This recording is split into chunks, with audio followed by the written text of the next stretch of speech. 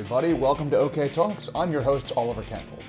I'm a lifelong political nerd with an academic background in international relations focus and security policy, and real-world experience working in the U.S. domestic political space and living in a number of other countries than my own, all of which combined, I think, positions me fairly well both to interpret for my international audience what's going on in the politics of my own country, and to shed light for some of the folks back home on some events of note going on in the rest of the world. This seems to be another week that calls not for a deep dive into one topic, but rather for weighing in on a couple of things going on in the world. I've only really tried doing this once, but it seemed to work out okay.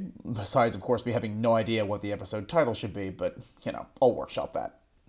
So the first thing I want to draw attention to this week is the burial in Russia of Yevgeny Prigozhin. Now, for anyone for whom the name isn't immediately familiar, Yevgeny Prigozhin was a Russian oligarch, which is to say, basically he was a one-time petty criminal who got close to Putin and thus ended up being absurdly wealthy and eventually the leader of the Wagner group, which is a private military company that provides an opportunity for Russian criminals and former soldiers to go around the world wreaking havoc in a way that provides some deniability for the Kremlin. Wagner, of course, has become a household name over the last year and a half through its involvement in the brutal, unjustified, imperialist, and illegal Russian war on its democratic neighbor. But in reality, its tentacles have for a little while now reached far beyond the war in Ukraine to other what are often euphemistically called low-intensity conflicts in other parts of the world. Wagner has been heavily involved in Syria, for example, where it's fought on behalf of the brutal Assad regime, which, of course, Russia backed, since modern Russia's only guiding principle seems to be sure they're on the wrong side of every global disagreement. The group has also been involved in a number of conflicts in Africa, where they virtually always are there to either back long-standing global pariahs like Sudan's vicious former president Omar al-Bashir, or newer military juntas in places like Mali. They are ostensibly there to provide training and security, but it seems to be more basically just a cover to seize control of the gold and diamond mines. Wagner forces deployed to these parts of the world seem to be the same sort of vicious subhumans they and the regular Russian military sent to Ukraine, with widespread stories of staggering human rights abuses coming out of basically everywhere they've been involved. Numerous reports have come out of the Central African Republic, for example, of them having disemboweled pregnant women, of them storming into and raping everyone inside of maternity wards, and other sorts of things that are now tragically easy to believe of Russian military personnel after the way they behaved in Ukraine. So I see myself here wanting to spin off and do an entire episode looking into Wagner, but that wasn't actually the reason I brought this up, so I'm going to save that for potentially later. Now, the real reason I mention all this is that, as most of my audience were probably already aware before I discussed it a second ago, Wagner has played a substantial role in the war in Ukraine, which, besides the inevitable and widespread accusations of human rights abuses, has resulted in the dramatic rise in fame of Yevgeny Prigozhin, who, in the context of this war, has stopped being a shadowy figure leading a shadowy mercenary group and instead stepped into the limelight as a warlord personally aligned with Vladimir Putin and publicly feuding with a number of other Russian officials like the Minister of Defense Sergei Shoigu. Now, this arrangement worked fine for Putin for a while, but evidently stopped doing so a bit earlier this year when Prigozhin got a little too big for his britches by staging what basically amounted to a putsch against the Russian military and having a bunch of Wagner troops start marching toward Moscow. Now, Prigozhin says he never planned to overthrow Putin, and this was basically just an extension of his feud with Shoigu, the defense minister, but his public declarations that the war in Ukraine was basically just bullshit excuses for Russian officials to seize natural resources and enrich themselves, ironic since that was exactly what he and his people have been doing in Africa, the Middle East, and likely Venezuela. That public declaration that the quote-unquote special military operation wasn't actually being waged to protect poor, weak, fragile, defenseless little Russia from those big, scary, marauding Ukrainians next door who might someday join NATO, that declaration may have been a bridge too far. The amazing thing, though, is that in a country where minor dissidents routinely fall backwards out of windows or accidentally put polonium in their coffee instead of sugar, it really looked like Prigozhin, even after something resembling a failed coup, was just gonna have to move to Belarus along with a bunch of his troops or something. But then the other day, the plane he and his closest lieutenants were flying on exploded in midair. But still, okay, why am I going into all this context and saying that Prigozhin's burial itself is one of the more important global stories this week? I mean, Russian internal conflict sends another Russian military asset to his well-deserved grave. Dog bites man, in the context of the last year and a half of open war, right? Well, in the background information part, I just can't help myself and probably just need the services of a better editor than me. But the other part, about the death and burial of Prigozhin itself, well, the way this happened, and then the very public, DNA verification, basically, that Prigozhin was, in fact, on the plane, all that matters, I think, because it looks like a real reassertion of Putin's virtually unchecked authority in Russia in a way that is very different from even the Soviet era, or at least most of the Soviet era. The thing is, in a situation where somebody dies, and everyone assumes that they were assassinated by the state, you'd think that the state would want to leave at least a little ambiguity around it, like maybe you skip the whole DNA verification thing in order to avoid investigations into how the plane blew up, etc., since murder is still technically illegal in Russia. Although, come to think of it, private military companies are also illegal in Russia, so what are you going to do? Bottom line, looking at this from the outside, the brazenness of it all seems, to me, like an attempt by Putin to really just come out and say some form of, I am Judge Dredd, I am the law. Yes, you already knew that, but I just wanted to reinforce the notion and move beyond having to even bother with pretext that there is any need for some legitimacy here beyond the brute force. That's my guess. With or without the Judge Dredd reference, that's the message that I think he's trying to send with this. This, I think, has some implications in terms of how the rest of the world relates to Russia, both in terms of the war they started in Ukraine and more broadly. If we weren't already, we now more than ever need to be clear-eyed about the fact that the Russian government, as such, is really not in any way a legitimate entity. There are no checks and balances domestically on the country's leader, and they are stating perhaps more openly than ever before that they are not interested in following even their own laws, meaning that the rest of the world should assume that they will have even less respect for international law or any agreement they claim they will abide by. The only language these people speak, at least those in power now, is force.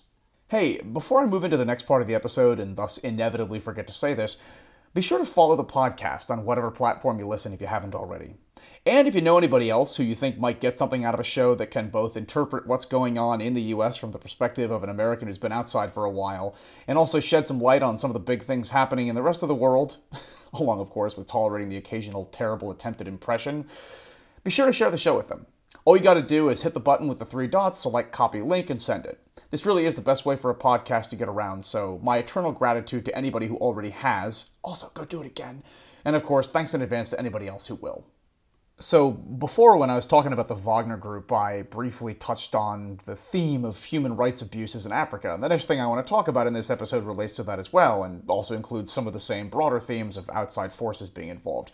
So, a number of months ago, Uganda passed a law that broadly criminalized really doing anything sexual that isn't straight. And I'm not talking a fine or community service or something, not that that would be in any way justified here either, of course.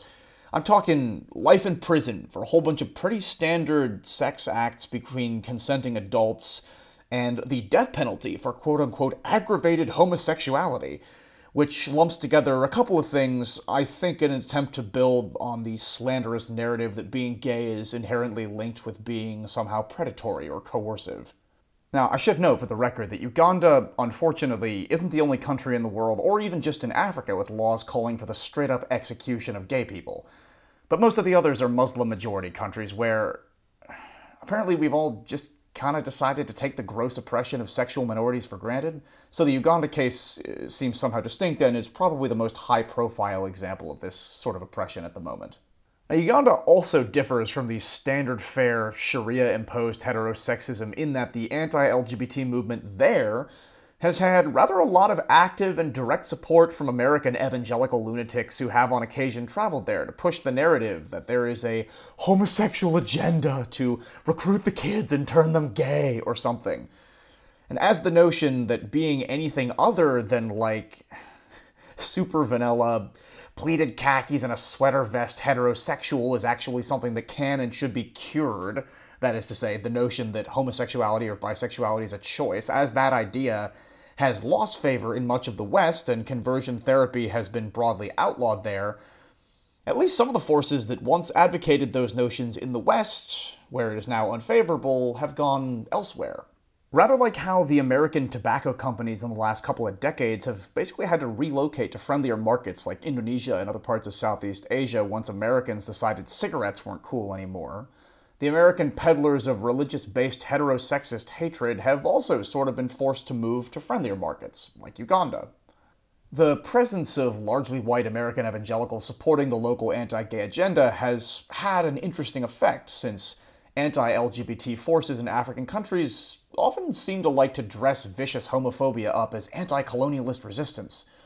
In effect, high-profile visits over many years from Bible thumpers like the now-deceased Jerry Falwell and the presence of organizations like the now-defunct Exodus International, which used messaging from people who had supposedly been cured of being not straight to push the idea that gay people aren't actually gay, they've just been recruited by the homosexual agenda and are choosing to sin temporarily.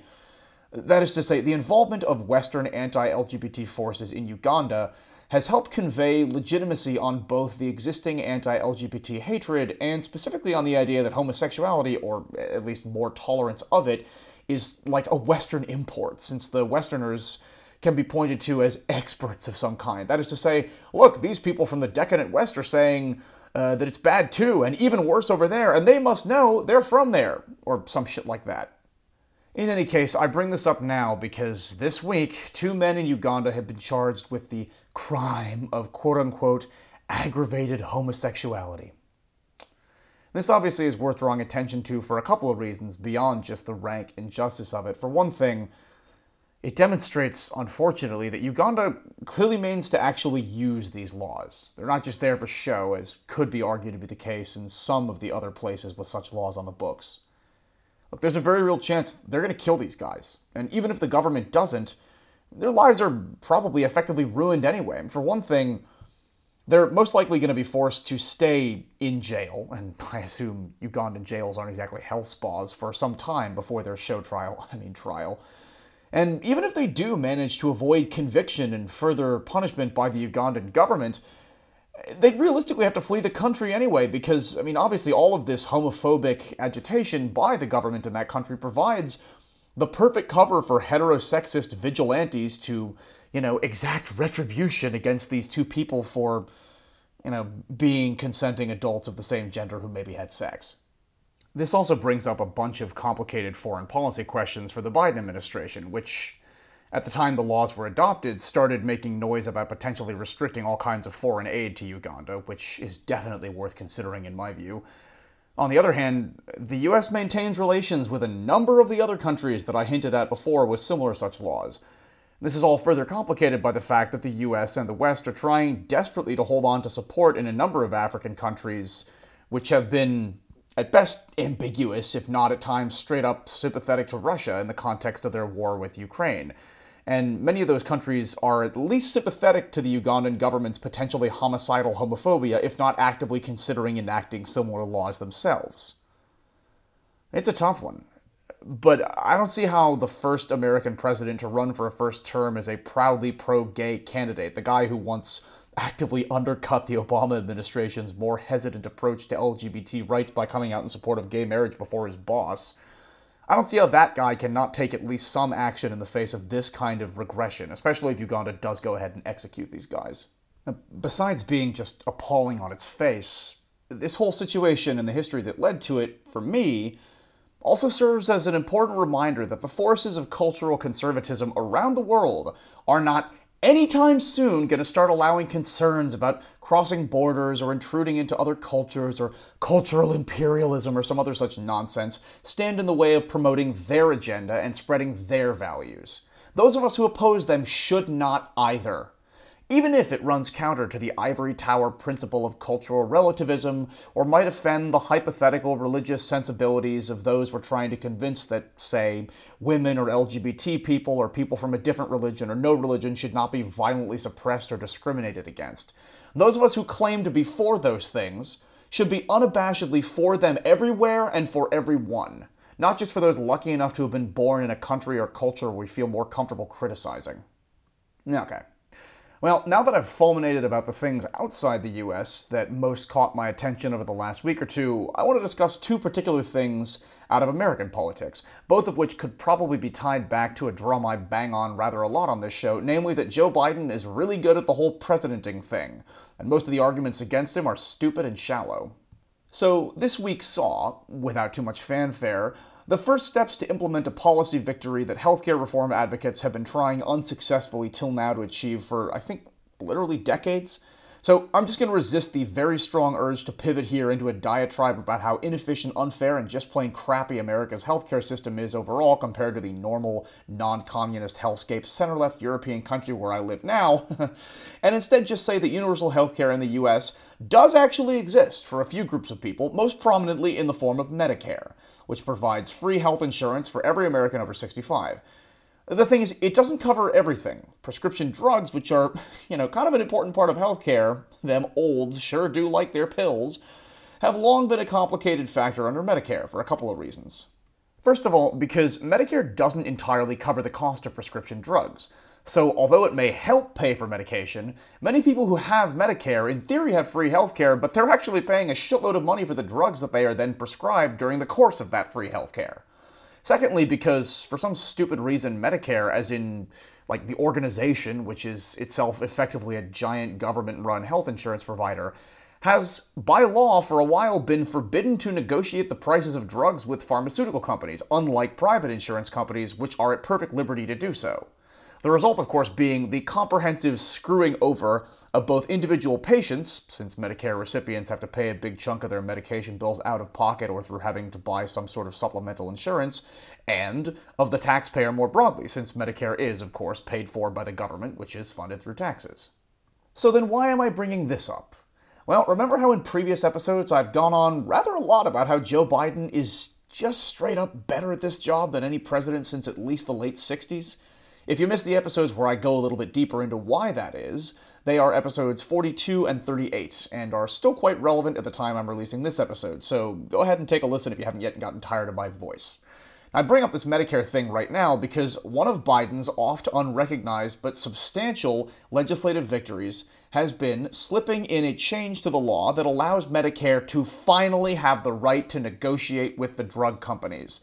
And this week, the administration announced which specific drugs are the first 10 that they're going to negotiate the prices of.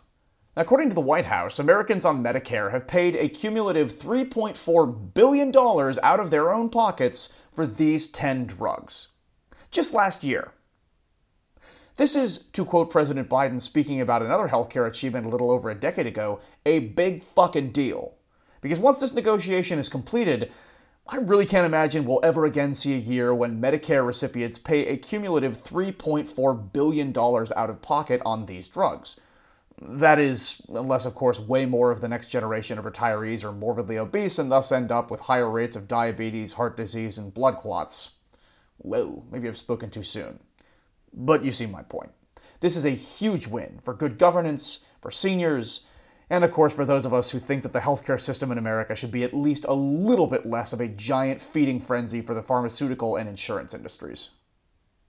And you know what, I'm going to save the second US politics thing I was planning to discuss for the next episode. It'll keep. So that's it for this episode of OK Talks. If you like the show and want to make sure not to miss the next episode, hit subscribe or follow on whatever platform you listen. If you want to help the show get off the ground, do remember to leave a review and most importantly, share the show around. To those who've already done so, thanks. To those who will, thanks in advance. Thanks to my friend Nate for having designed the podcast artwork, and to everyone else for listening.